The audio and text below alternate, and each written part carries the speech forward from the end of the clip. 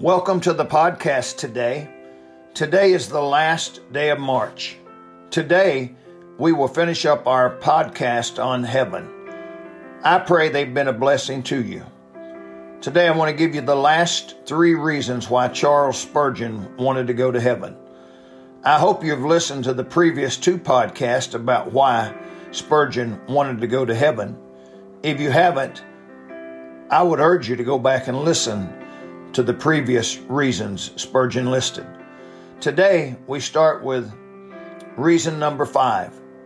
Spurgeon said that safety and security are there.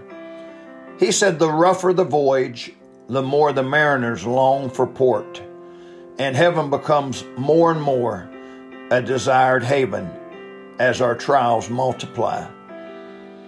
Number 6, he said, rewards for faithfulness are there. He said there is a crown there which nobody's head but yours can ever wear. There is a seat in which none but yourself can sit. There is a heart that will be silent till your fingers strike its strings. There is a robe made for you which no one else can wear. Heaven at any price is well secured. The head may be crowned with thorny troubles now, but it shall wear a starry crown ere long.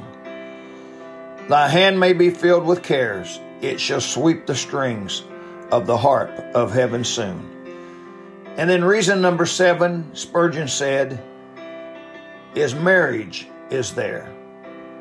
Yes, in heaven, Christ and his church shall celebrate their joyous marriage. I hope you've enjoyed the reasons Spurgeon gave for wanting to go to heaven. May God bless you today.